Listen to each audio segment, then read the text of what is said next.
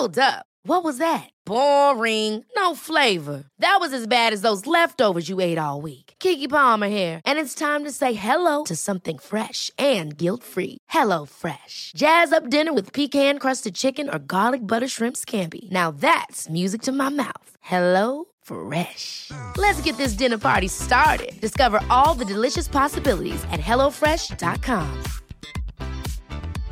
Cool fact, a crocodile can't stick out its tongue. Also, you can get health insurance for a month or just under a year in some states. United Healthcare short-term insurance plans, underwritten by Golden Rule Insurance Company, offer flexible, budget-friendly coverage for you. Learn more at uh1.com.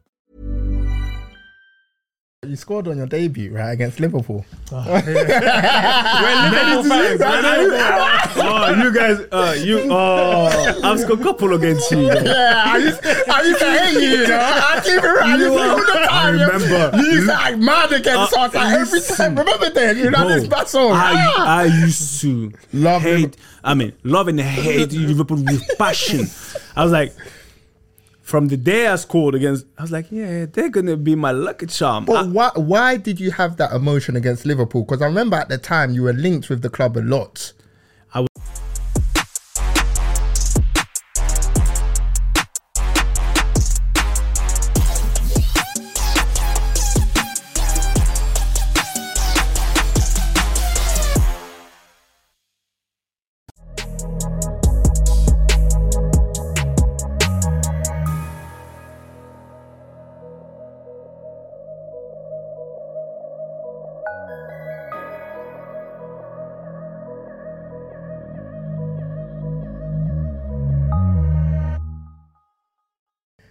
Hello listeners and welcome back to another episode of the Beautiful Game podcast. Dej, how are you today, my bro? I'm good, my bro. We've been chopping up with our guest off air and I know this one's going to be a good one. You know, he's someone that's been retired for a few years, got a lot of knowledge. So yeah, I'm looking forward to this one, bro. No, definitely. This is someone that I respect very highly as a player and also as a man. But before we introduce our guest, I just want to plug our socials. At podcast_TBG on Twitter, at pod_TBG on Instagram, and TBG pod on TikTok. So we're delighted to announce we are joined in the studio by former footballer, retired footballer, Sébastien Bassong. Welcome, bro. Well, thank you for having me, guys. How are you doing? We're all good, man. We're all good, just chilling, man. Like I first contacted you on Instagram, and I've been seeing the work you're doing. So, like, love for coming on, man.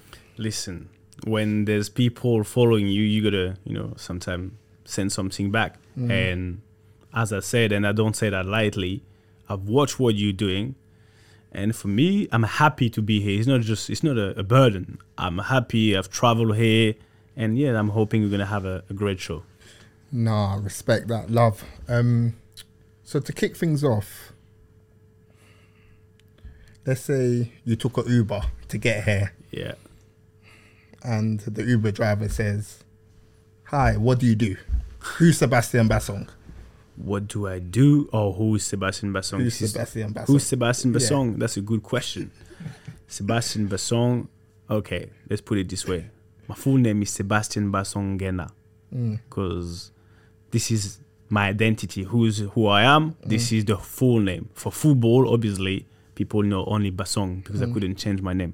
At the start, it was too long, it was jarring when I was a kid. My dad was adamant, put your full name, that's your family name. I was like, allow it, it's too long.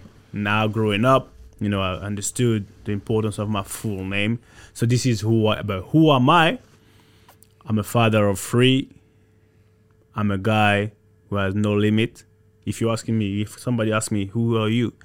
Guys who have no limit, who only live once. A guy who just want to be remembered for what he's good at.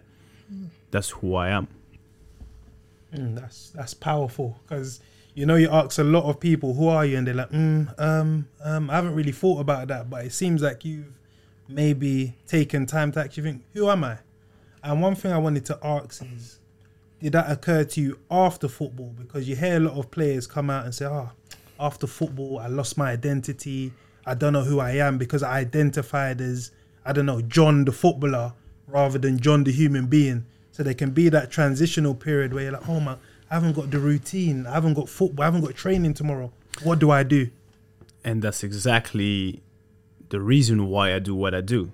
Because for me, I've been adamant, and I'm still adamant, as a former football player, football doesn't define who I am. The problem that you're talking about is those people, they think that without football, they're nobody. They're labeled, they're only being known by the name on the back of their shirt. So when you are like that, there's a problem, because before becoming a baller, whether you're a professional or a semi-pro, you're a person. So you're born, you were doing normal, let's say normal stuff. So how is it possible that in the meantime, you how can I say that? You've been attached, you've been labeled as a baller only. So when I was playing, that was one of my fights, and it's even more my fight now. I said to people, I'm more than a baller. I got a brain, so you cannot tell me that the only thing I can do is kick a ball, rest, and I don't even know, drink water. No. Listen, I am in control of my own person. I'm in control of my own destiny. So that's why when you ask me, who are you? I was never going to mention the football, because football is what? It can't be my destination. Football is only the vehicle who was going to get me to my destination. Football is, there's a starting point and there's an end point. And for me, I'm fighting for those people who can't see it. When you think that you've been defined by only a profession, a job title, you should ask yourself a couple of questions. And I was asking those questions to myself while I was playing, because it's like, you know what? I'm just a baller. So it just, all right, get a grip, relax yourself. Regardless how much you're earning or how many privileges people give you, you don't save lives. Yeah. You kicking a ball. Don't get it twisted. There's fame around you, but you only kicking a ball. So I've always had this kind of mindset, thinking, you know what, Seb, you're only kicking a ball, relax. But how difficult was that transition? It is still difficult. Why? Because I've been playing football. I've been raised by football in the industry. I'm 37, let's say, for 30 years.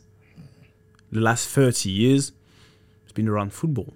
Obviously, it's been other interest, but mainly football raised me. So when you want to change, you can't change overnight. Roma hasn't been built overnight in one day. So if you've been eating crap, junk food for 30 years, do you really think because overnight you said, I'm going to go on a diet, you're going to lose all the weight and all the habits? That's the big mistake people make. That's what people think.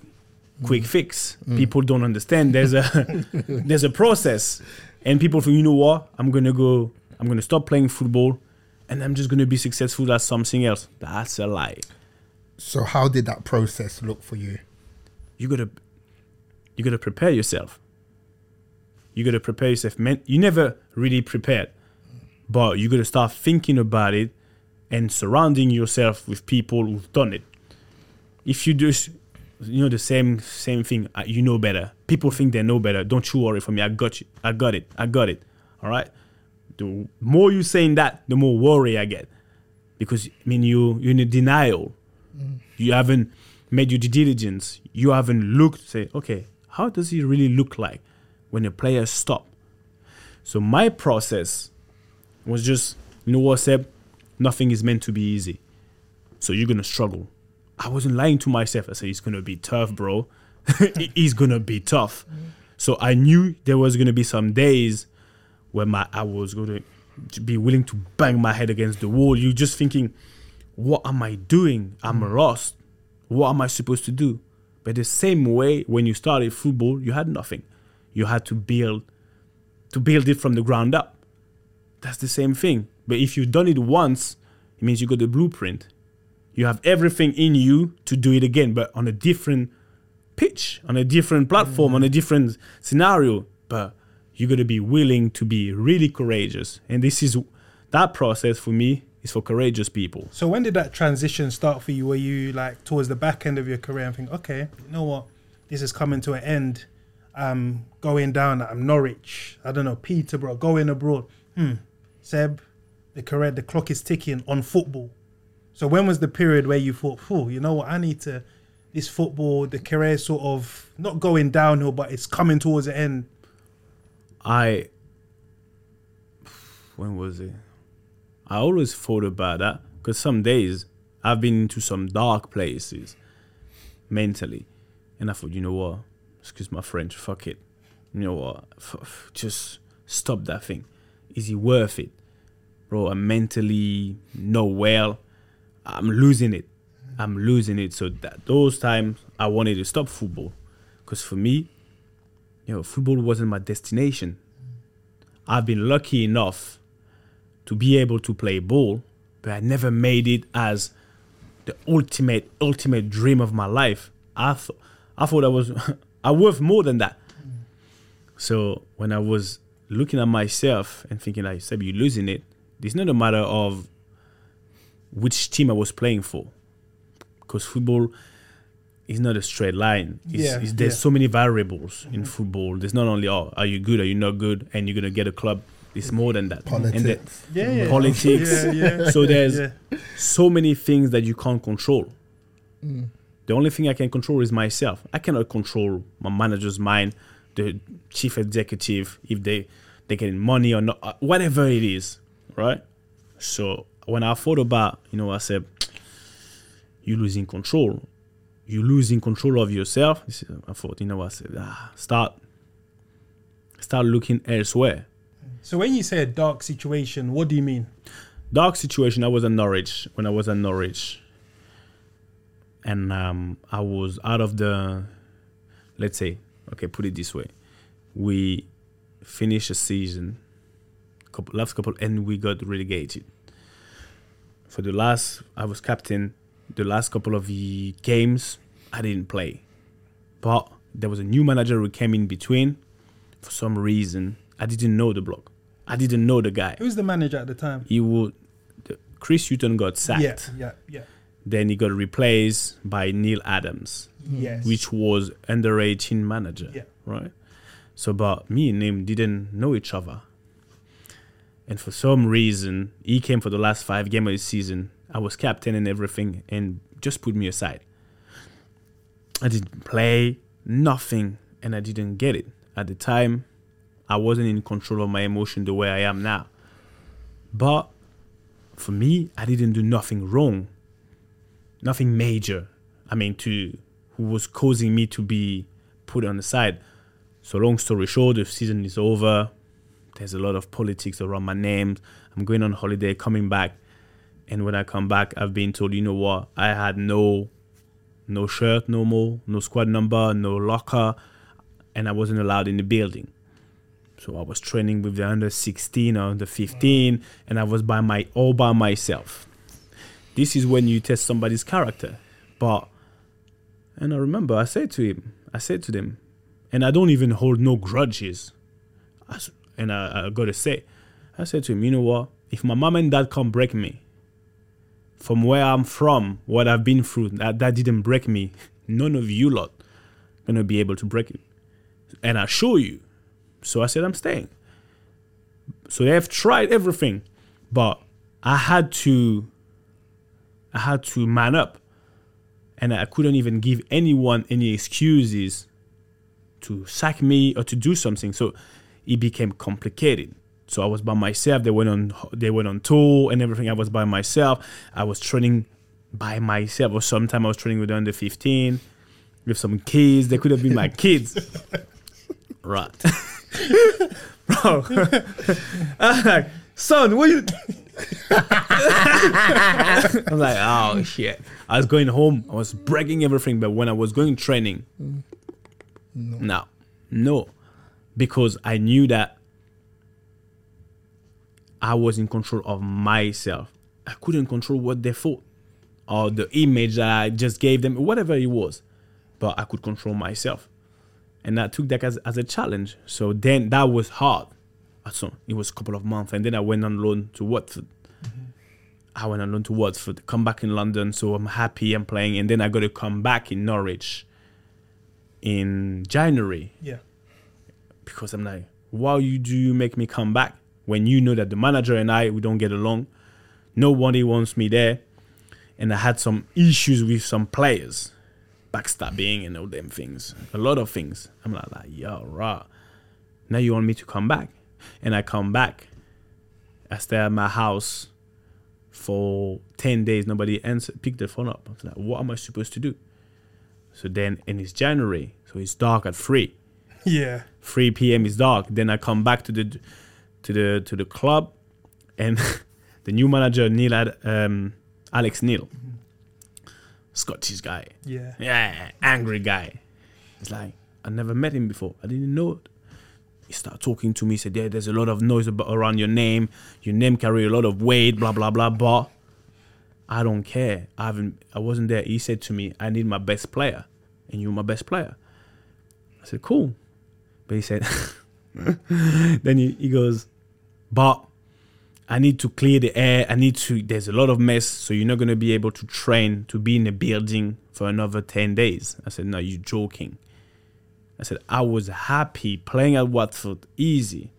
We're first in the league. I'm coming by Norwich. Yeah, you guys are 13 in the table, and I'm not even allowed in the building again." It's like, "Seb, you have my word. I'm just going to clear things up." What needed to get cleared up? I reckon he needed to clear all the resentment from people. I don't know. When it was about my name, when my name was I don't know, said or mentioned, people animosity. Because listen, there's something. What you see is what you get.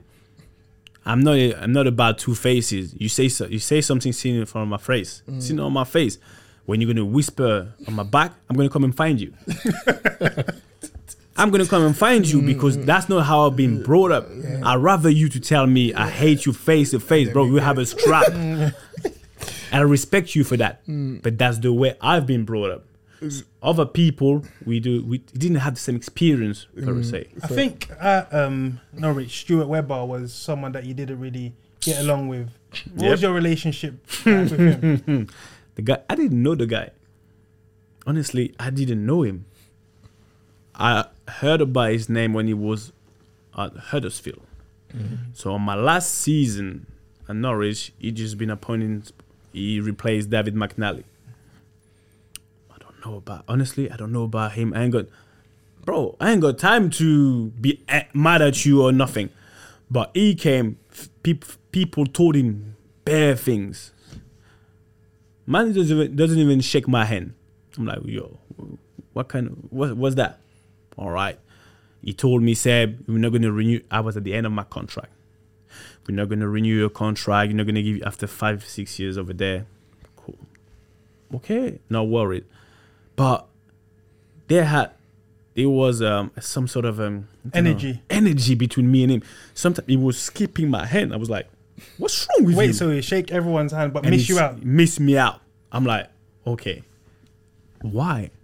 I would have understood if I had done something to you. Honestly, I thought I was trying to date his daughter or something. That's what I thought at the time. I was like, what is going on? So Seb, now that it's a few years removed from the incident, and obviously now you're sort of educated on that standpoint, do you take ownership of what happened, or are there still elements of it where you're like, no, I did nothing wrong? No, it's all my fault. It's all my fault. I take full ownership on everything that happened in my life. Everything that went right or went wrong, I take full ownership because at least I'm in control. If I made you responsible or even half responsible for what had happened in my life, I'm losing power. In order for my life to be fixed, I'm expecting you to do something, and I don't have no control over you. If tomorrow somebody's being racist to me, do something, and I don't know, I lose my head, I lose my temper, and I'm starting to lash out on him, God knows what's going to happen. It's all my fault. It's my fault because I've let him get into my head. I should have blocked it out. I should have had so much boundaries. But Seb, obviously, this is maybe theory. Okay, practical. This is practical. Someone walks out in the street. Yeah. And they're coming to you in an intimidating manner, and how do you respond? Or is that heat of the moment? No, you're talking about physically. Yeah. No, I'm down. I'm down for it. But what's going to happen? Yeah. If tomorrow there's a destructive consequences, I'm going to hold my hand up. That's me. But whatever's going to happen, this is what I'm saying. This is not the theory. I'm a practical guy. As long as you can get away with it, it's fine. But when things going to go wrong, I also want you to hold your hand up and say, that was me. Like when you're a captain. We all know that. The captain, when you're winning the league or the cup, who's the first one in the line holding the cup? The captain, innit? Yeah. Snap. Yo, bro. We know that. But when things go wrong, you need to be the first. Who's going to be the first? Who needs to be the first? Captain as well. Yeah. Even though that's not his fault. So, talking about physical altercations, was there any time in your career where you may have had one in the dressing room? Yeah. What happened? Look, I'm the type of guy, you don't talk about my missus, you don't talk about my siblings. I made it clear from the start. But in England, we're from different culture. Yeah. So they were just at some point bantering. But listen, we can banter as much as you want, but there's boundaries. You don't talk about my missus. You don't talk about my mom. You can talk about my mom a little bit, because we grew up like that. But in a dressing room, I always was adamant to put some boundaries. And I let you know from the start, bro, we can do whatever. Honestly, I'm always down for a joke. But to a certain extent, when I tell you once, but you lose, you get carried away, I tell you twice. There's no third time. Because from now, you're disrespecting me because I've let you know that this is my limit. Why would you cross my limit when I let you know? If you don't know, you don't know. That was one. So which club was this at? No, come on. Don't go too far.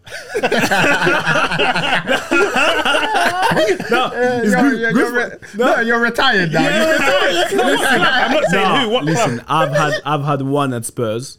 Okay. And one at Norwich. Okay. Right. Spurs was a different game because they wanted to test me, and I was younger, so I had a shorter fuse, and I had something to prove. It's like, listen, I'm from where I'm from. You don't test me, and that was stupid. So what was it over? Was this family issue? No. That wasn't family issue. That was just for me at the time a disrespect. That was a disrespect. You trying to test me, and you want to not even bully me, but that's how I saw it. I think at the time. I said, no, I'm not having that. So, and then when people start getting to your head and they start laughing and you think like, no, I'm not having that. I had 3. One at Newcastle. Yeah. Newcastle, that was with another teammate of mine. He was getting into a fight with Andy Carroll, I remember at the time. Not me, my friend. And when you get into the dressing room and there's always somebody to stop you. And I said, you guys, I don't get it. You are making a lot of noise and I'm not. No bite. All barking but no bite. I said, that when you get into that argument, he's never really go down far.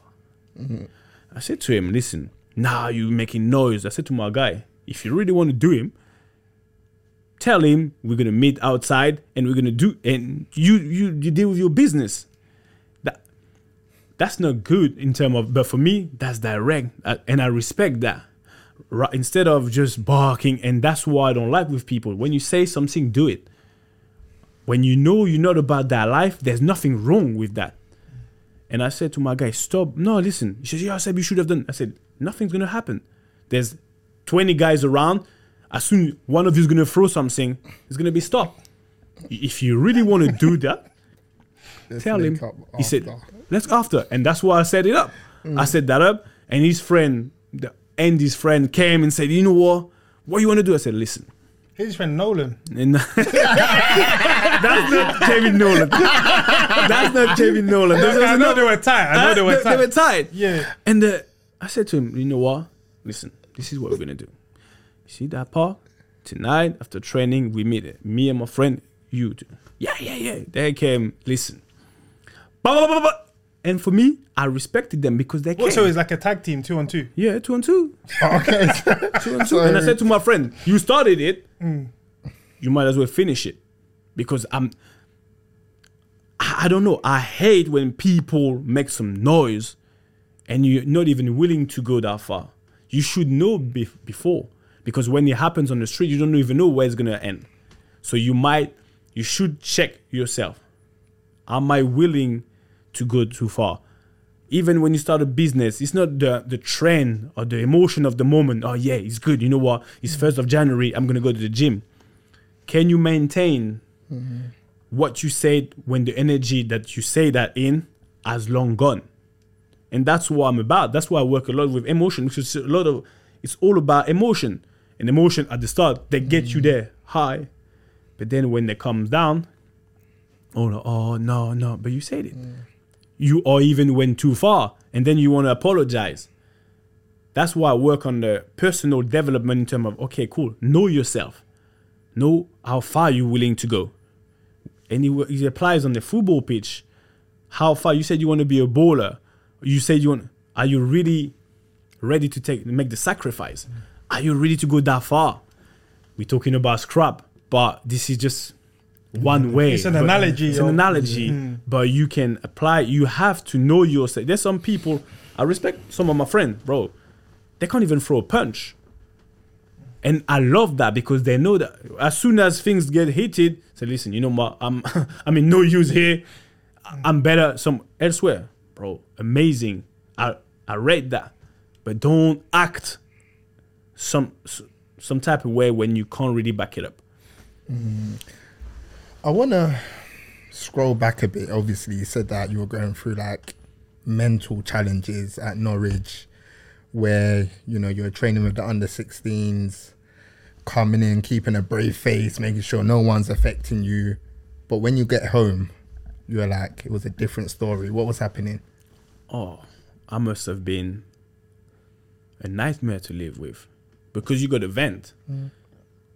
Where all that anger, all that frustration, that needs to go out somewhere. And unfortunately, and this is a mistake that we all do, you taking out on the people that you love, that you're the closest with, because you kind of not even allowed to take it on the people at the time you think that they're your enemy. You can't, because there's the limit. But the people that are here for you, they're here regardless. They're the easy target.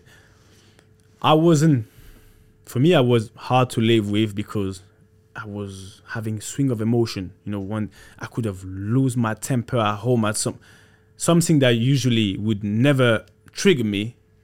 Listen, was triggering me like that. And you always look for a way out, an outlet. So lucky for me, I don't drink, I don't smoke.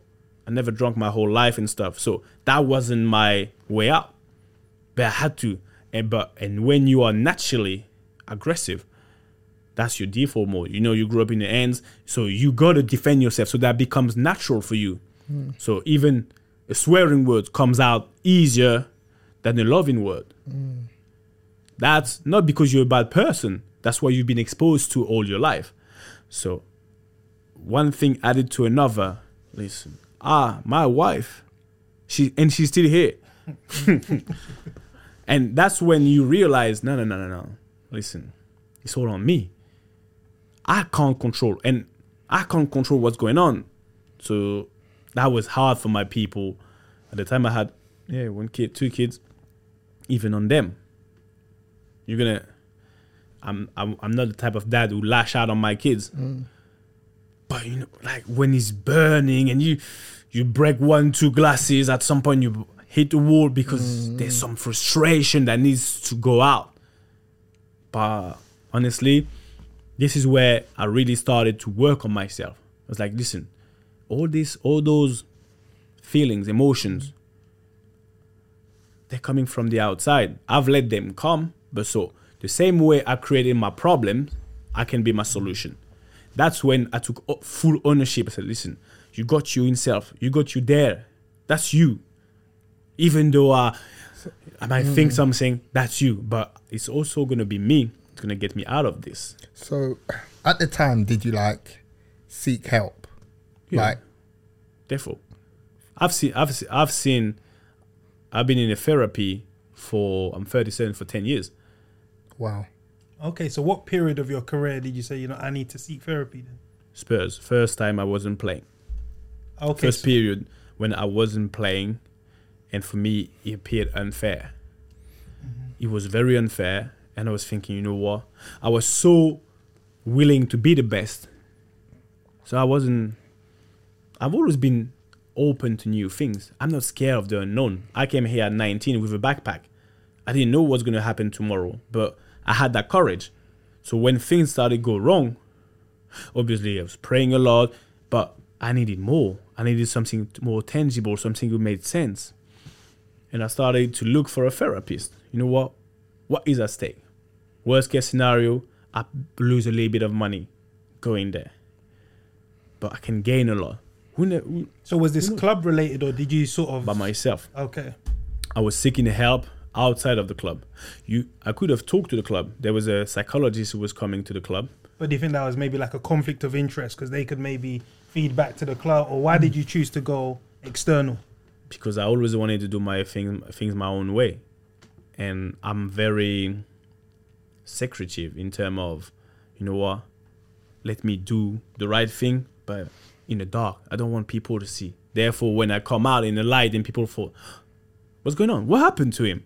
You know what I'm saying? Yeah. So that's why I went my own way. And I looked for one therapist. It was rubbish. No rubbish, but we didn't have no connection. So when you look for a therapist, because you hear people talk about this, like they want to speak to someone that might have had similar experiences, similar culture, background, or how did you sort of filter out who was right and who was rubbish? I've seen altogether 3 therapists, right? The first 2, they weren't rubbish. They weren't just not my fit. They were fitting me because, I don't know, I didn't feel no connection. Simple as. When I was talking, they were too rigid. I don't know, that wasn't my thing. The third one, she's a woman, and I don't know. I was speaking French with her. First, the first one was English, even though I speak ever so well English. No, Queen's English, yeah. You know what I'm saying? Queen's English. Well done, bro. You know what I'm saying? Yeah, but yeah.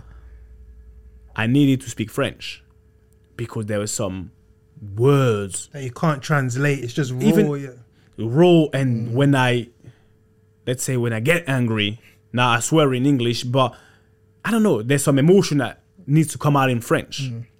So when I met her, she was so relaxed. I was able to tell her everything. When I say everything, she didn't even blink.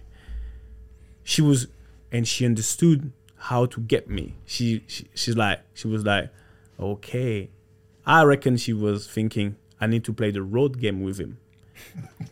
In terms of, she was calling me my nice gangster or something like that, and she was talking to me about rap and stuff. Yeah. So she made me comfortable. Just like the way we made you comfortable. You know what I'm saying? So you feel at home. Yeah. When you feel at home, you feel secured. So It's like an onion. You start peeling the layers. and she wasn't even forcing anything.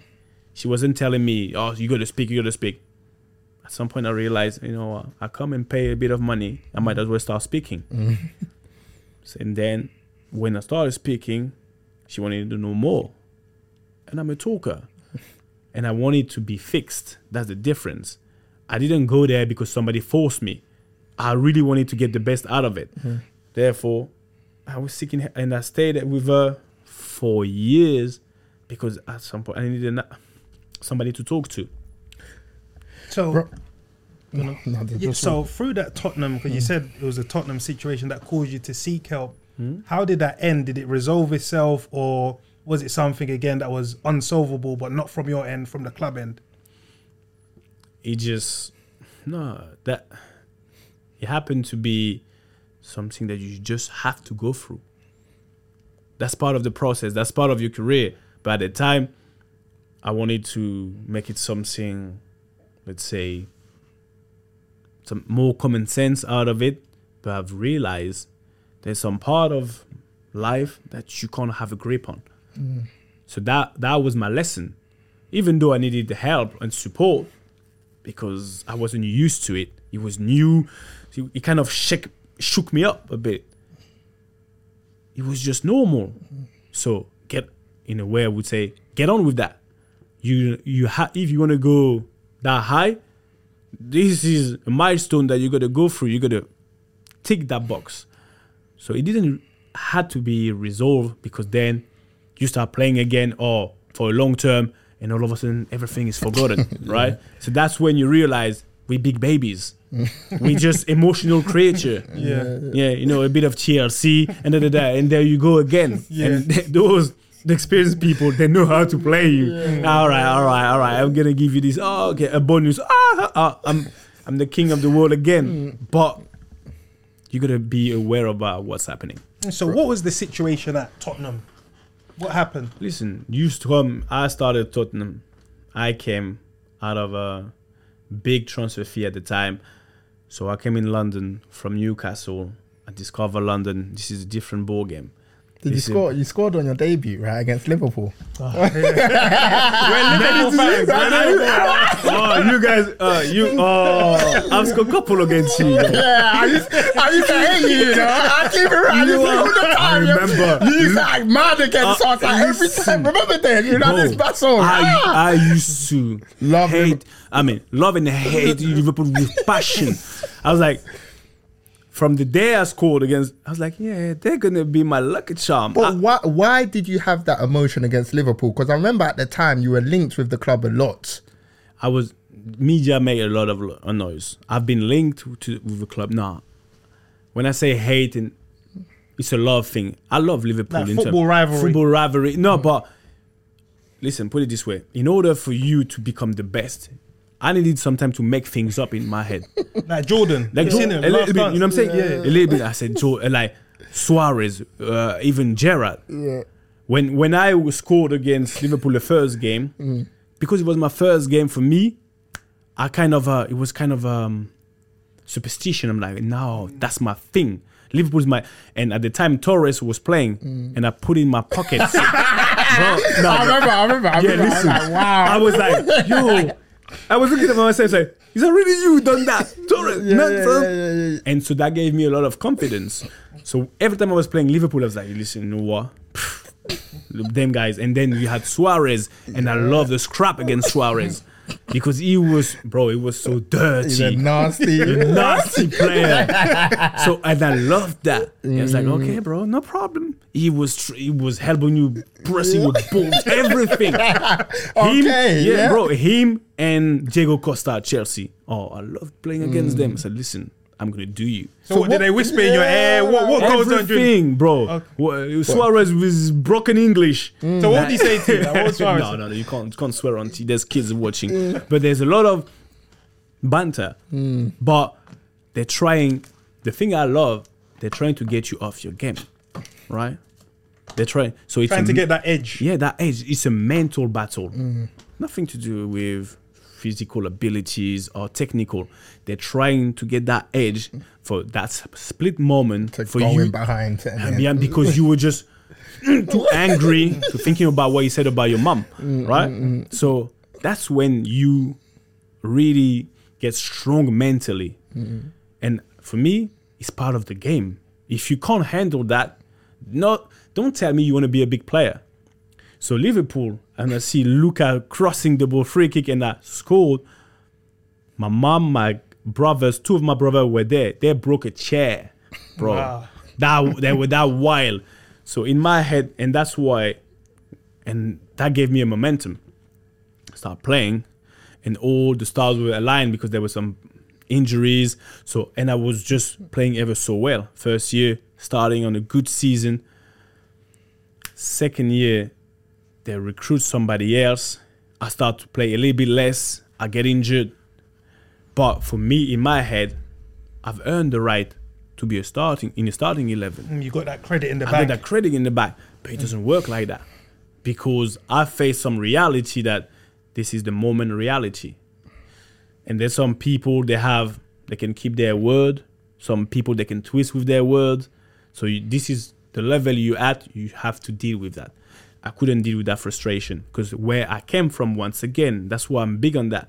Your default mode, what you've been exposed all your life. My elders in my neighborhood, they always told me, you say something, you do it. I don't want that. So in my head, that's how I'm programmed. When I come to an environment when people twist their words, don't do things, and I'm still young and fresh and with a lot of energy, that messes with your head. But at the time, I couldn't see it through. So the only way for me to express my emotion is by anger. And then I saw my missus, sometimes I was too aggressive. I'm like, no, there's something wrong, Seb.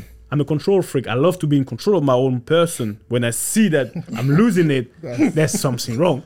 So that's what happened. But in a way, yeah. But Liverpool, yeah, you guys are mad. So obviously, I just want to go back a bit. Obviously, you're seeking therapy, and recently we've seen like Dele Alli come out, speak about like the hardship that he's had throughout the last few years. And obviously, like you said, that when you were in that session, things were just coming out. I think it's good for the listener. Obviously, I don't want to go too intrusive into your personal life, but what was being said in that sort of first therapy session?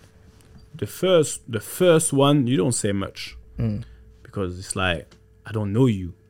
Even though you've been referred to me, I just don't know you. And where I'm from, I'm very suspicious.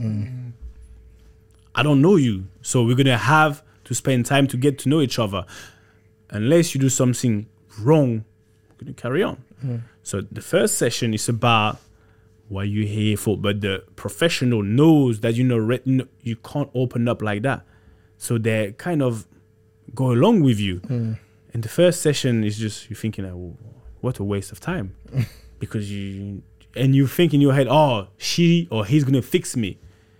No. I think this is, yeah. So, but the first one, I was like, just talking about what you here for, Mr. Bassong. I'm talking about the one I have now, the therapist I'm seeing, that one. It's like, listen, I'm in trouble. I'm in trouble with myself. There's things that don't align in my head. Things that I was sure before, that's what I said to her.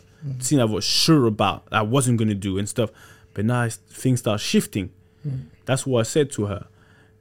And then she started asking me things about my family, how many siblings and stuff. And she saw my face change. And I think she quickly realized that, okay, this is where we're going to go. Because realistically, there's always an underneath issue. Underlying issue that hasn't been solved. And because we are the way we are, we just get on with things. We think that, what, I'm going to block it out. That's cool. But when you have to perform to a certain level, there's no such a place. You have to go to the detail. You cannot seek excellency or high level and think you're going to get away with things that happened back in the days or are still happening, but you got used to it. And that's when I realized, I said to myself, you know what, Seb? Okay, what can you lose? What's the worst case scenario? You don't know her. She's a professional. If you really want to get better, you're going to have to start opening up your mouth. And I didn't know how it was going to turn up. The only thing I knew is I was tired of holding things in. I was having nightmares. I was having like some panic attack at some point because of me. At the time, you point the finger at everybody, but realistically, as I said, with the person who come and get into your head, that was because of me. But if you're strong enough, you're gonna face that. But it's tough. You gotta be really willing to improve yourself. To think, you know what? What about if I question everything? Not everything I've been taught. The way I grew up, just question it. I'm not saying is right or wrong. Question it. Allow yourself to question it. That would show me that you're really up for the task coming. Because any excellency, any amazing achievement, as much as is given, as much is required. So you're going to have to give something up. And all these, shell that we have and stuff, okay, me, I'm okay. I'm saying, okay, I get it. So the first session, I think I started crying after the third one. Really? Yeah. Third one, fourth one. Yo, bro. When we talk about therapy, people normally talk about childhood traumas. So were there things that happened in the past to you that were showing up now? They've always been there, but we learn how to hide them properly. It's easier to turn a blind eye. It's easier, but at some point you get to a certain level, you have to face it. For childhood trauma, what is a trauma for me might not be for you, and vice versa. So that's why I want people to understand when you shouldn't feel judged in any way, shape, or form, because if I press you like that, you say, Seb, I didn't feel nothing. But if I press somebody else, it's going to have a mark. So the same action has a different effect on people. Obviously, I had childhood trauma to my level. Things that, that happen, even now, you can see clearly what happened. You haven't forgotten it. That's what a trauma is. Something that every time now you're going to go around that situation or any way, shape, or form, it's going to trigger you. Let me tell you a story. When I was maybe 5 or 6, coming from nursery, 5 or 6. My school is in my neighborhood. So 6, 7, sometimes because it's a neighborhood school, I could leave by myself. Go home, boom, boom, boom. All right. One day my dad come and get me.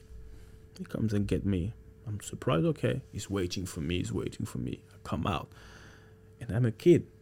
But he's telling me, I don't know, I tell him a story. I said, Dad, I think I have a girlfriend or something like that. You know what I'm saying? Kid stuff. Yeah.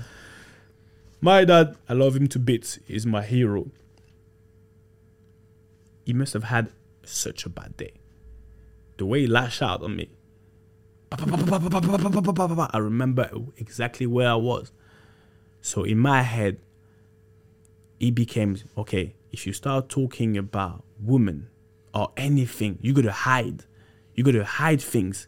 Because when you are authentic and genuine, this is what you get. And he went hard on me. And I was thinking, all right. So because the beating up was kind of normal, I took my beat up. It was on the floor, got up, cried a bit, but you couldn't cry. Oh, you be a man, don't. Okay, cool. But unconsciously, without knowing, that shaped who you are. That's what I call a genesis of identity. That moment with form a certain, and that it's like planting a seed. Then when you're going to pour water on, it's going to germinate. You don't know how it's going to turn out. So then I never spoke about relationship with my parents ever again. I wanted to speak to you about when you left Newcastle to join Tottenham. Obviously in the press, there was stuff about you going AWOL, not coming into training and stuff like that. Talk to us about that, because there's loads of players in transfer wrangles right now. Let's say Harry Kane, for instance. Other players that we're Liverpool fans, when Suarez and Coutinho wanted to leave, magical knee injuries started happening, so they couldn't train and stuff like that. So talk to us about that process of when you have to leave a club at all costs. What's the mindset? Is it agent-led? Is it you saying, as you said, you want to be in control? So if you're not going to, I'm going to do everything by any means necessary. I was this type of player, but Newcastle, I consider Newcastle as my mum. Sometimes when I think and talk about Newcastle now, they gave me the platform. So I'm gutted to have done what I've done, to have behaved the way I behaved. That's my fault, because I should have known better. Even though I was young, and that was my first season. After my first season in England, I've been approached, I've been told like, listen, you know what, don't go training. Is that by agent By- or clubs? Clubs, agent, don't go training, said we're gonna force the move. Bear in mind, I'm by myself, I'm turning 20, and I'm thinking like, I'm an emotional person, so I love Newcastle, for real. Even now, they know I love the Georges. But I'm thinking, you want to move, you don't want to do it this way, but you know, on this side, they're hammering your head. So then, I was young when I never wanted to force a move later down the line because I had learned my lesson. It's like, no, bro, honestly, I'd rather have good relationship with people. And that's what hurt me than forcing a move and people seeing you for what you're not. But So why did you feel the need to do it then? When because Newcastle negotiating with Tottenham, what was the situation? You don't really know what's going on. You're not in the middle of the negotiation. You've been told. You receive a call. Yeah, this is what they said. This is this. You're not actually in the meeting room to know who's lying or who's telling the truth. So you gotta trust people. Trust people for 100% that everything that they're saying to you, there's not a misguided truth or something that being twisted a little bit, or they forgot a big part would have made a big difference in your brain. Yeah. So that's what at the time I was trusting people. I was not young, naive a little bit. So what sort of things did you do? Did you just pull out of training? No, I just didn't go. I stayed in my flat. I stayed at home. What, for a sustained period of time? Yeah, for a couple of days. But for me, that was killing me. I received calls, don't go. This first day, I stayed home. Like, Seb, what are you doing? No, listen, I'm going to go. No, don't go. Don't worry. They're about to let you go. So you think, And then... Wait, so is that like from the agent side, or is that Tottenham saying don't go? Clubs. Okay. I wouldn't say Tottenham or Norwich, or at the time I had Man City, Everton. I had bare clubs. Okay. Right? They're not all of them don't approach you the same way. Some more aggressive. No, some are more aggressive than others, right? Yeah. Because by any means necessary, that you got different characters, and that's what I do. You got to deal with different characters. There's some people, there's softies, they're softer. There are other people that are aggressive. That's their way to get to success. So with these clubs trying to seduce you, are they saying that we will double your wages, or come here, you'll start for us, we'll give you captain? What sort of stuff are they saying? Yeah, all that. I knew I wasn't going to go to Spurs or to even Man City and be captain. So if you come and tell me that, I know that's a lie.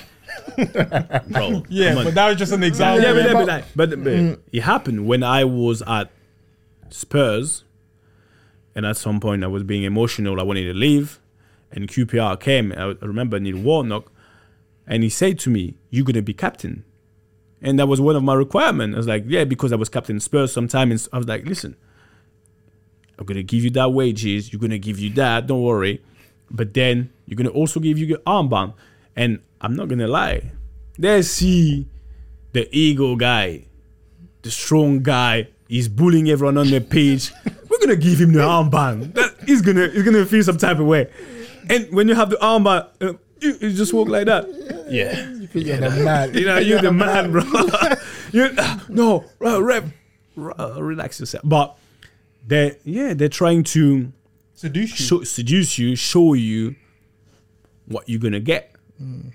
What a stepping stone is going to be for your career, how they're going to try to make you look the best, play the best, which is fair, bro. So for you, what's your experience of a transfer? Because we just, through the media, see our club agree bid, personal terms and medical, but I'm aware, most people are probably aware that courting period is different. Clubs contact you months before. So just explain to us your experience of being involved in the transfer. You slick. You threw that one in. Hand grenade. Yes, it's true. No, that's not. I'm gonna blank that part, that grenade. But how is it like? It's stressful because you either come into the transfer window willing to leave, or you're gonna just carry on with your club, and this is different experience. When you want to leave, and most of the players, and I've been one of them, you always call your agent, you know what, I'm gonna leave, and they come to you, their friends, you know what, yeah, I'm on my way. Every player say that 99% of them, they're staying because that's they functioning on their emotion. I want to leave. I think my agent told me that club wants me. Listen, until you see a paper, an actual offer,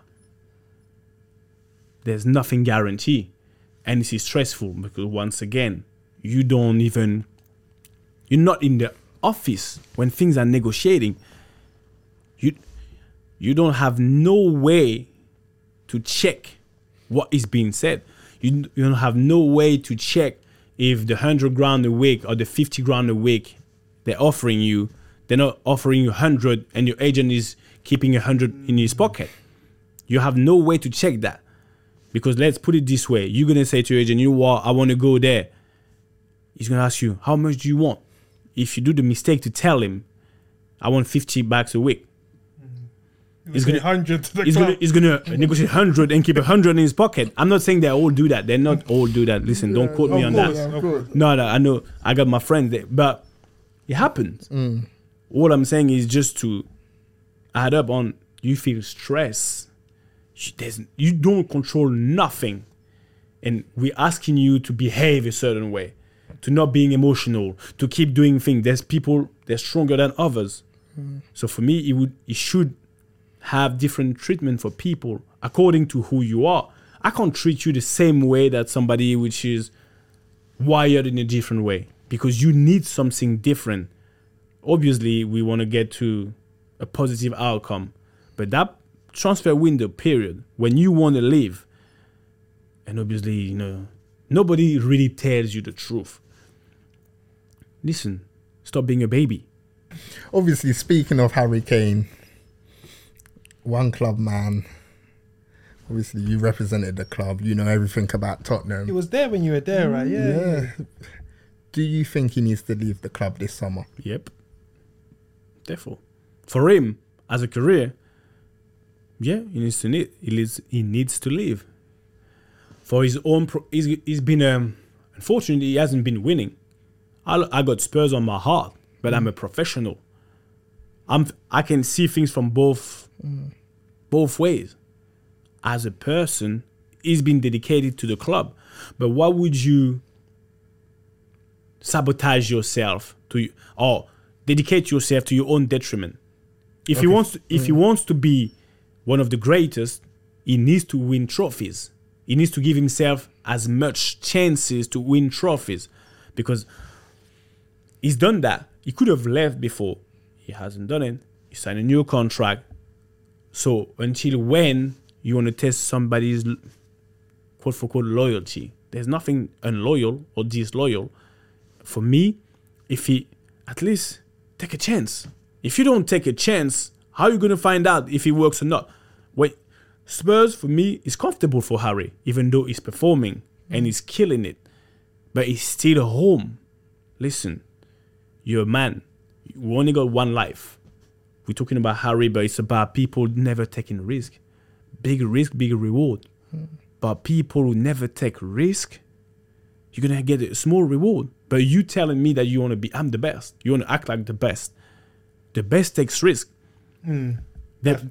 So for you, is he the best striker in the world right now?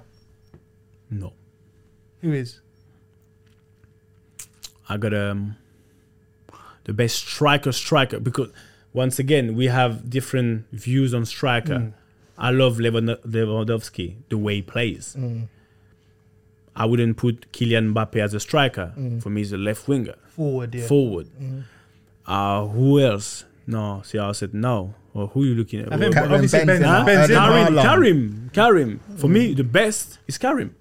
Haaland coming is a pure 9, but the complete one is Karim. Even though he went to Saudi, but he is the best. For me, he's the most complete. Trust me, he chopped me in France a few times. A slight tackle in, I'm like, Karim, yeah, bro. From day one, From day one, I know Those Karim Leon days. Yeah, Leon days. I know Karim from Lyon. Yeah. We used to play against each other in youth team. So from then, did you see that this guy, he's heading to the top? Yeah, but remember what Seb said? That's just one side of it. The character is the second side of it. Karim, yeah, but even though Karim was part of a kind of a 4-people crew, Benzema, Ben Arfa, Jeremy Menez, Samir Nasri. They're all born in 87. Karim wasn't the most talented out of 4. 3 of them were way more talented than Karim. Karim has his things, but Karim stayed on. Consistency. He stayed on. So consistency paid off, obviously. And then he had a trigger, an awakening, and all them things. But he's always been a terrific player. But yeah, as a number 9, bro, for me, he is the definite. He's like R9. Not the same. You know what I'm saying? The real Ronaldo. He can do everything. Karim, he smells football. Karim plays football for real. Karim knows how to.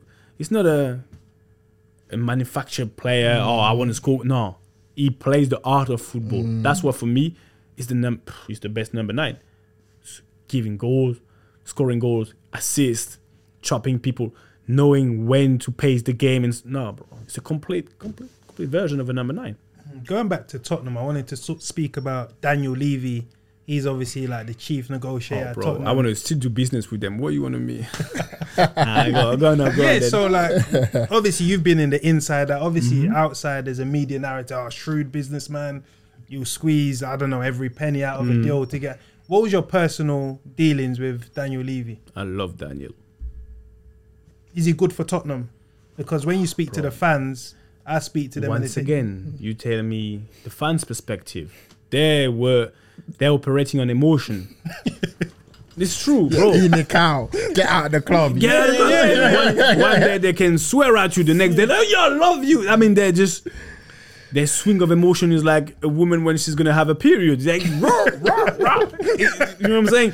You don't get it. It's like, whoa, what's going on?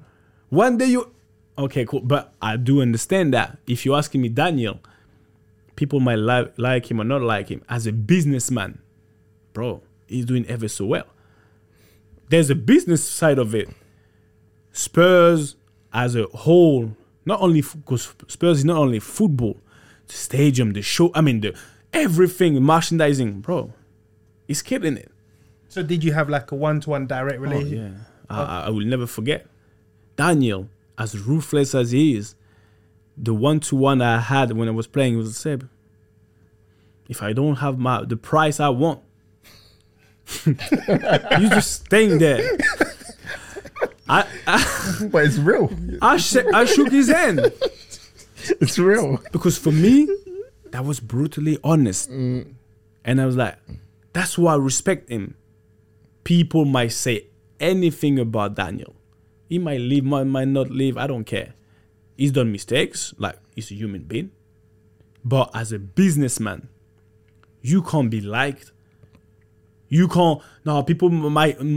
they can't see you as a softie or something. Even though it's perception. I know Daniel how he's a good man. But there's a businessman and there's the man. As a business owner, he's done mistakes. I think he owned them. I don't really care. But the way my first real interaction I had with him, the real one when I wanted to leave and I wanted to, man told me, listen, all right, I bought you a certain price. I need to sell you a certain price. I said, sir, from that day, people can slag you off. I respect you. Because he was in my face. He never went to see somebody else and said, you know what? No, I'm going to play, Seb. I'm going to play a game. As straight as he is. So, is he good for Tottenham? He's been good for years. Is he the reason why Tottenham hasn't won trophy? I don't know. It's out of my competency to talk about that. What I know is giving his all. So I respect and I like him. But fans, when they look at football, they want results, players, trophies. So Daniel probably looks at the balance sheet. So on the balance sheet side of things, you're saying he's good. Obviously the fans... But he's not responsible. How can you put the responsibility on one man? Even if I'm not saying that on the balance sheet is one thing. On the sports side of it, man is trying his best with his own competency, with his own knowledge. He's trying his best. He might have done mistakes. Yeah, in terms of managers and stuff like that. Yeah. But you can't blame somebody. It's not like if he wasn't trying. He's trying. And it's not everyone who can win.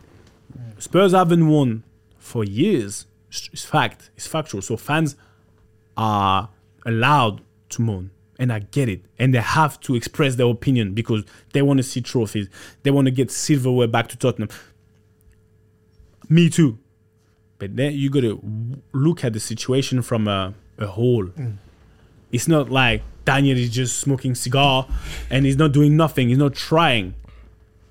He might not have the result that people might expect, but he's trying hard.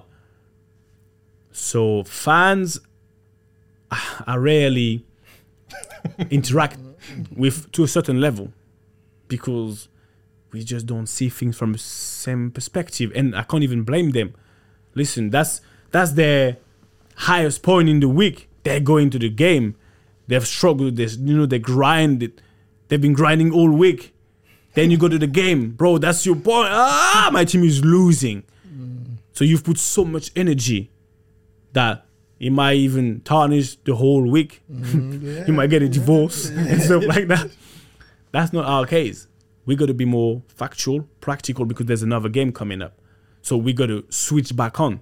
We ain't got that latitude, that gap to feel sorry for ourselves. That's my passion. That became a job that you got to be the best at.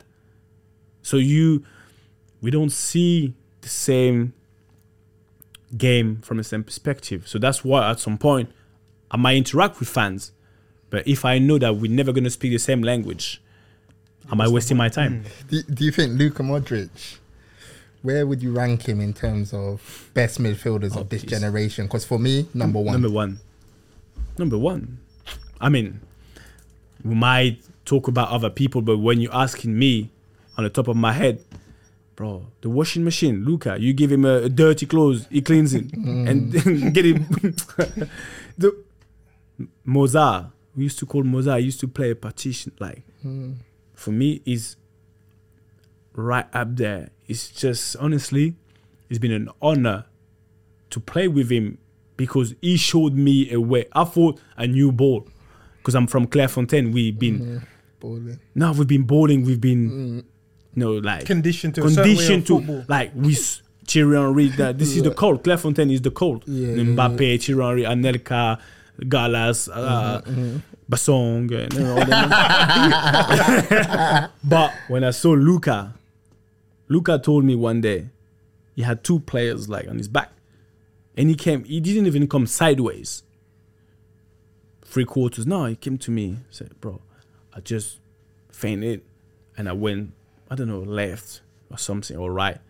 He said, Bass, give me the ball. Second time, I didn't give him the ball. Same situation. He said, Bass, give me the ball. All right then. Third time, I just gave him the ball. Two players on his back.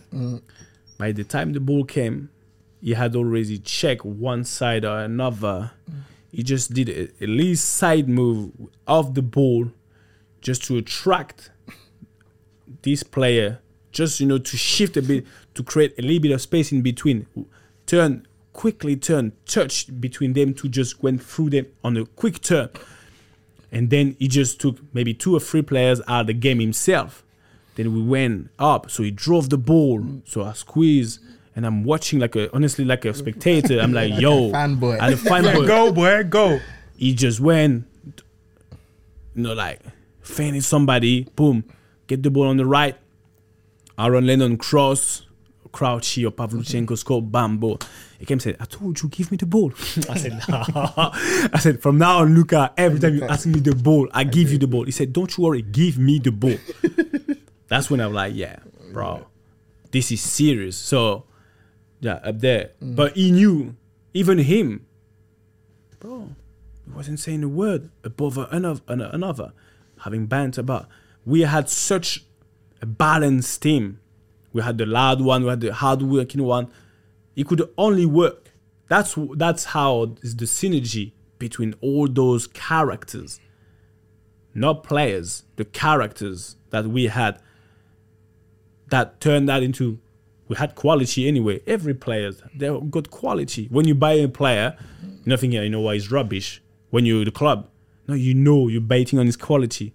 But if you check on his true character, if you have a way to assess his true character in situation and stuff, that would get you a long way. So obviously we want to like move on a bit in regards to just a bit about what you're doing now. So if you just want to speak on that, if you don't mind. In the best way I can describe it, I do keynote speaking. Right? I go around and get booked. I give keynote speaking, presentation to events, clubs, everything when I do motivational, inspirational, based on, because I went back to school. I gotta say that. I didn't turn out to be a keynote speaker like that. I went back to school and I'm coaching personal and professional development. For me, you gotta know, in order for you to get to the whatever objective you want to go, you gotta know who you are. You gotta know what you're made of. You gotta know how you're wired.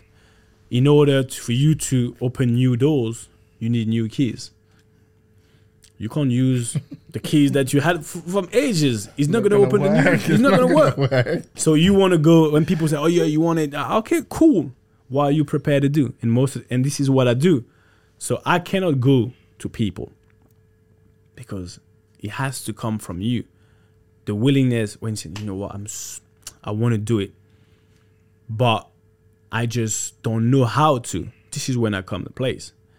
Because I know there's a desire from you. And now, whatever I'm going to ask you to do, we're going to go on a journey together.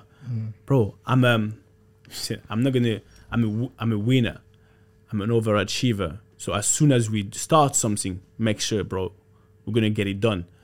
But are you ready to go into that journey? Because we're going to set objective, targets, everything. We're going to do a proper job. Then as soon as we press on, let's go. And that's what I did when I turned things around. So that's what I want to do, because for me, that's the best way to impact somebody's life. Yeah, I can impact your career. It's fine, but you know what? I want you to look at me, not only as a baller. We're talking about men. If I can add something, add value into your life as a man or woman, as a human being, for me, that's impacting, that's rewarding. That's more my purpose that playing football was. Football was my passion. Impacting people and saying, you know what, having an impact in your life, this is a purpose and this is a difference. I don't want people to look at football when I ask them, what's your biggest dream? I want to play Champions League. I want to play World Cup. I want to play in the Prem. Bro, I'm sorry. That ain't a dream. That's doable. That's an objective. I've done it. A dream is something that which is way bigger than that. Something that you might never achieve. But you're always going to go for it. This is a dream. When we do dream at night, you see some madness in your dream. The things that are not even realistic. But that's exactly the same. You telling me your dream is to play ball? How many players play ball out there? Professionally, thousands. And you say professionally. A player who play semi-pro is still playing ball. He's just not playing professionally. And people get it twisted. Oh, I'm playing. Bro, I got some players, they play amateur football. They had a career in amateur. The emotion that they felt are exactly the same that mine. At their level, they got relegated, they got pissed, they got promoted, they partying to the end of the... That's exactly the same on a different scale. We just on TV. We're generating more money. But money shouldn't define who you are, as we said at the start. It's not because we're generating more money. The player who plays his amateur football is a baller. He's a baller. He's not just a professional baller. He's having injuries. How am I going to win this weekend? Even in your neighborhood, you're the superstar. Bro, you have advantages in your neighborhood because you play for the local team. The same way we have advantage just nationwide, worldwide. It's a different scale. So playing ball is not a dream. And for those of you who are listening, I know you love ball, because if you set yourself a target, I want to be a baller, what's next? And that's where the loss of identity comes when you finish. Where do I go? What's next? Because you've set yourself as football your destination. What would it be your destiny? What give me a good enough reason that would stop you, that would make you think, you know what, this is the end of me playing football. If you can give me a good enough reason, honestly, I will hold my hands up and I stop working. You can't. You can be I'm from this end, then what? Or I've had this trauma in my life, then what? You're not the only one. I mean, everyone has a situation. The card you've been dealt in life. You play Jamaican blackjack. No, you don't play. No. You play blackjack or any card game, right? Yeah. When you've been thrown, the deck has been shuffled, throw your card. When you have a bad hand, do you say, you know what, I'm not going to win, I'm not playing? No, you're still playing. Yeah. Why? Because you can still win, innit? Mm-hmm. Same in life. Whatever cards you've been thrown, why are you moaning about the cards you've been thrown? Use them properly. So that's why I'm thinking, no, there's no reason, no excuse for you not trying. You might not get to the same level as I do and vice versa, but you keep moving. You're moving. Your growth is your growth. But stop moving. It's easier to stay poor than to be rich. Listen, you know what? Now you got me going. I'm ready. Yeah. No, so like, as I said, that's how we connected. I saw a lot of your content and I was like, you know what? I'm respecting what man's saying, you know. Like, I love your acronym for FAIR. I think false evidence appearing real or something like that. Yeah. False evidence appearing real. Yeah. It's not true. And that's why I came up with from this whole thing, I came up with my mantra, which is take what's yours. Mm-hmm. That's how I came up with my mantra, because I was saying that all the time, whether in English or French. You got to take what is yours, bro. It's ours. Take it. And that's how I came up with my mantra. I was like, you know what? That defines who I am. Nobody can stop me to take what is mine. Apart from myself. If I don't work, I don't get it. So every single day, I got to go and take what is mine. Nothing's going to stop me. It is there, but it's up to us to go and find the right way. Sometimes it's going to be difficult. No, it's not going to work. People are going to tell you, no. You can't. No, it's not for you. I'm not a no person. I'm 1 year away. So keep telling me no. I'm going to come back. Yeah. I'm going to come back. Yeah. And again, I'm going to go back in my lab and study what I've done wrong. Because surely there's something I've done wrong. And I come back.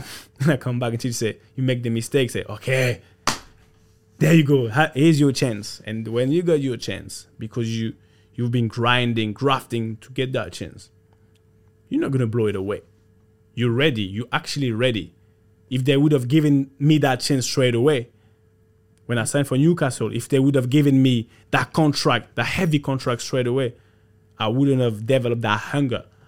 They gave me a £1,600 a week. Bro, I could barely pay my rent. I had no car. That triggered me in a way. So, all right then. Okay then. Let's go and get the bag. The money, you got to go and get it. Nobody's going to come and just hand it to you. Oh, there you go. Because what? You're entitled. No, but because I work. Bro, we all do. What's going to make the difference between you and another bloke? Consistency, coming back. So that's why it's take what is yours. You take what's yours. And yeah, that represents who I am, bro. I wanted to just end up on international Cameroon. Obviously, that's your country, you know. Talk to us about what Cameroon means to you. Cameroon means this is who I am. I'm born in France, right? Yeah. I'm born in Paris. I'm a real Parisian. Bro, this is my ends. This is my thing. But I'm a Parisian Cameroonian.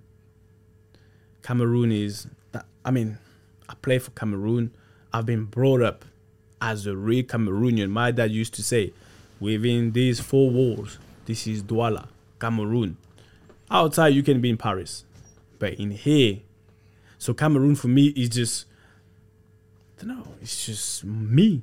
when I go home a few times a year, it's like I can recharge my energy. This is my life. I have my house, my grandma, rest in peace.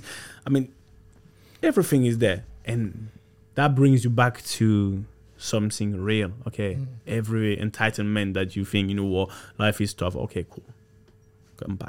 Come back to the roots, where it all really started. To figure out who you are, because you got lost in the process thinking, you know what, oh, my pair of Jordan, and then say, okay, relax yourself a little bit. So in Cameroon, that's when I had one of my awakening when I was 15. I almost got done I would almost went in juvie. My dad sent me to Cameroon. My grandpa started talking to me. I mean, something happened, and I came back changed. And then I played for Cameroon, and yeah, that was honestly, emotional-wise.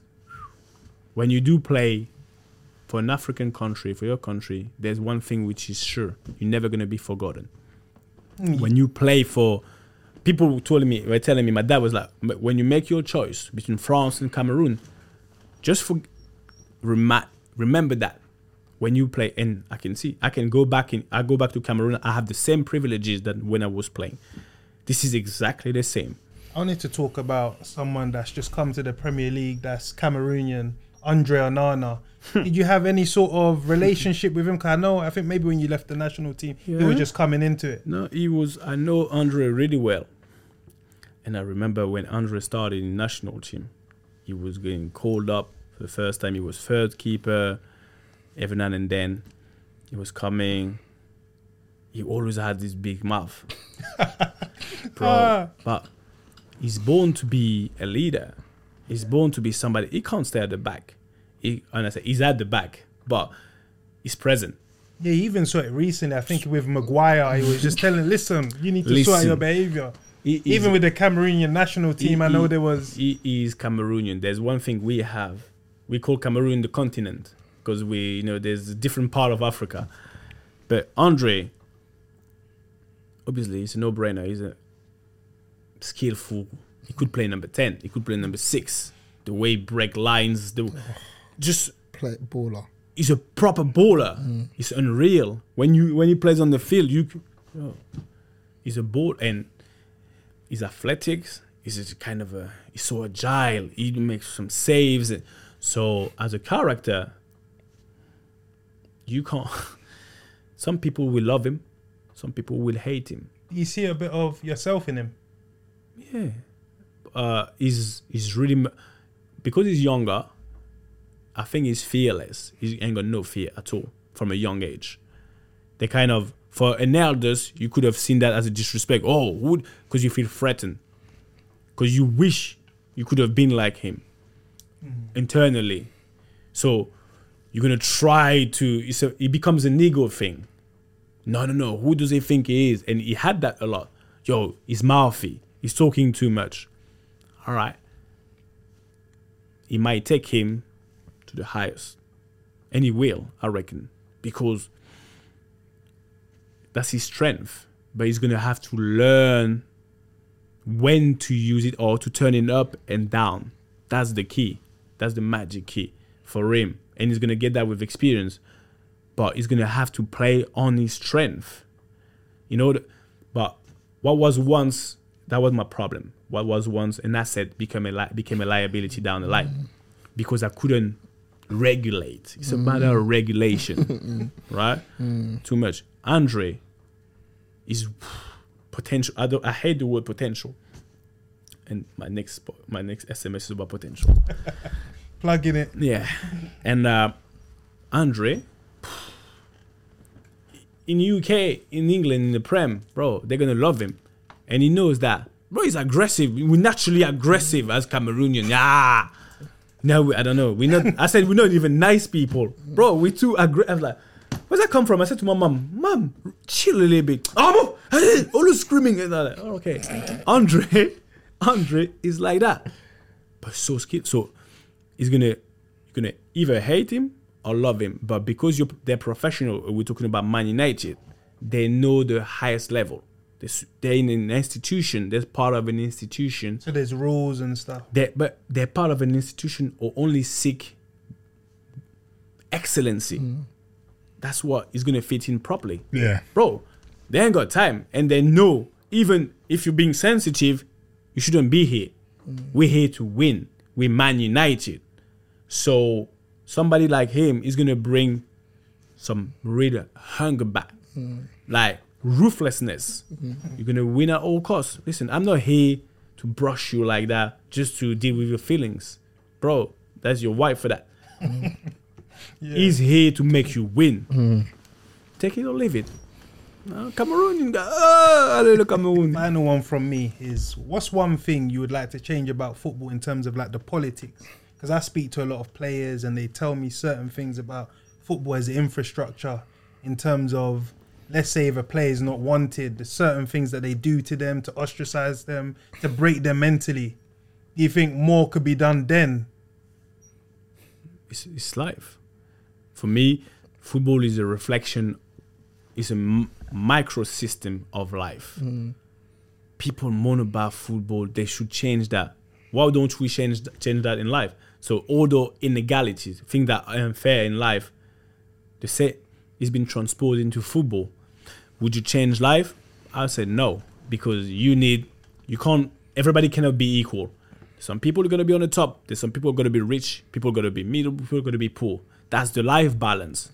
However, in football, what would I change? Politics? Not really. Because for me, the player's got to stand up for himself. The stronger you are, you know your opponent. You got to read the room. You got to know the rules. That when you get somewhere, you get into a certain neighborhood, bro, you just don't walk willy-nilly like that. You got to know the codes. Once you know the rules, you can play the game.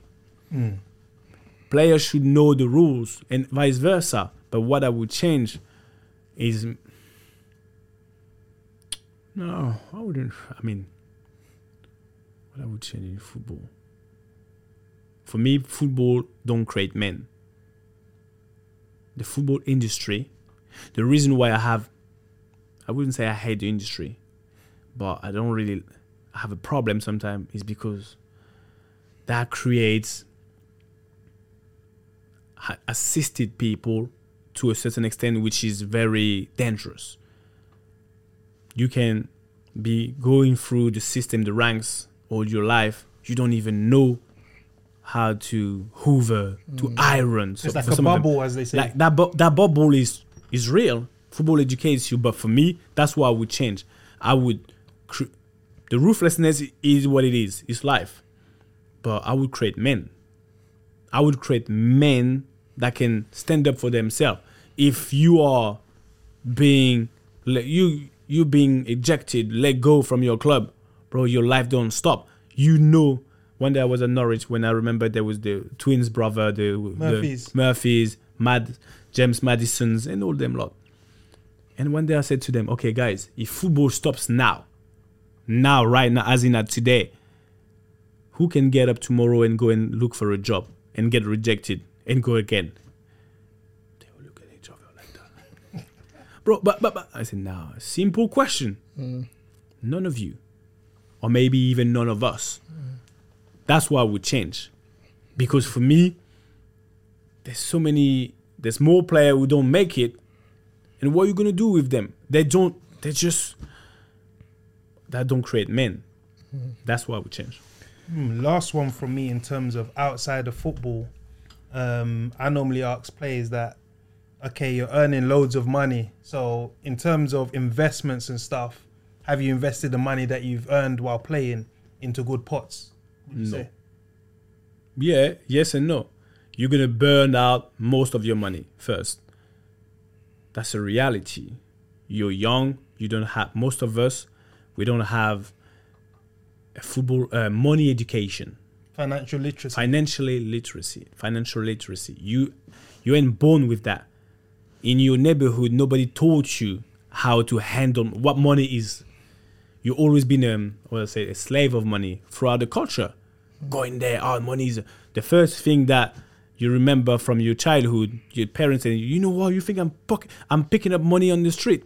Or money doesn't grow on trees. Money doesn't grow on trees. So the way you are thinking of money is money is sacred. So when you do have money, it's not like a community of people, when they're born, they've been exposed to money all their life. So money ain't a thing. It's a tool that they're using. For us, money is, it's who you are. So you're going to burn most of it before you get that experience of, you know what, hold on a minute.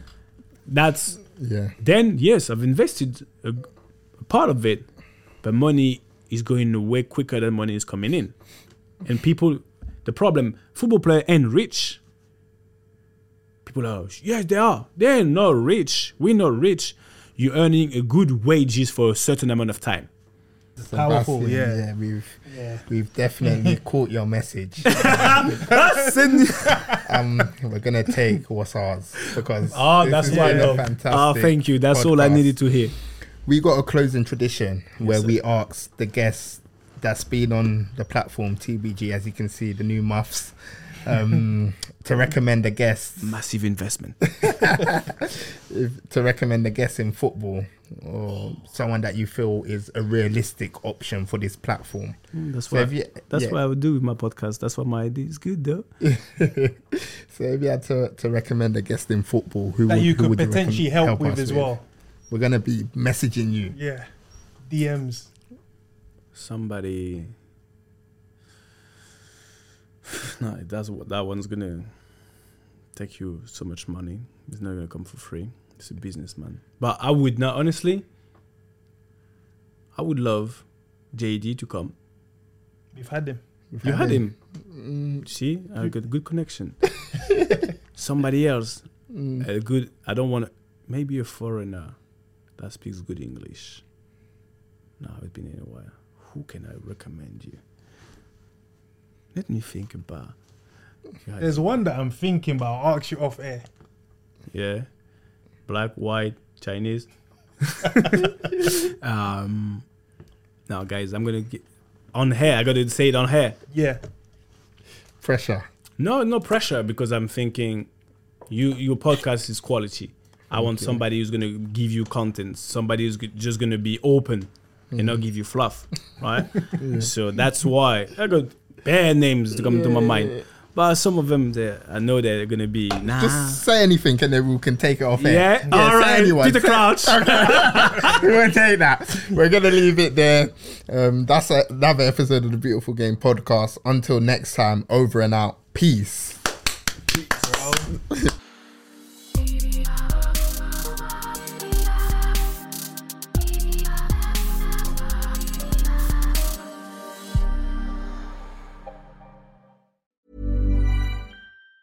Planning for your next trip? Elevate your travel style with Quince. Quince has all the jet-setting essentials you'll want for your next getaway, like European linen, premium luggage options, buttery soft Italian leather bags, and so much more. And it's all priced at 50 to 80% less than similar brands. Plus, Quince only works with factories that use safe and ethical manufacturing practices. Pack your bags with high-quality essentials you'll be wearing for vacations to come with Quince. Go to quince.com/trip for free shipping and 365-day returns. Want to get a chiseled look in the jawline? Sculpt and shape your jawline with added volume from Juvederm Volux XC. Juvederm Volux XC is an injectable gel specifically designed to be robust enough to improve moderate to severe loss of jawline definition. And it is the first and only hyaluronic acid filler approved for the jawline. Add volume to your jawline for a chiseled look with Juvederm Volux XC. For important safety information and to find a licensed specialist, visit juvederm.com.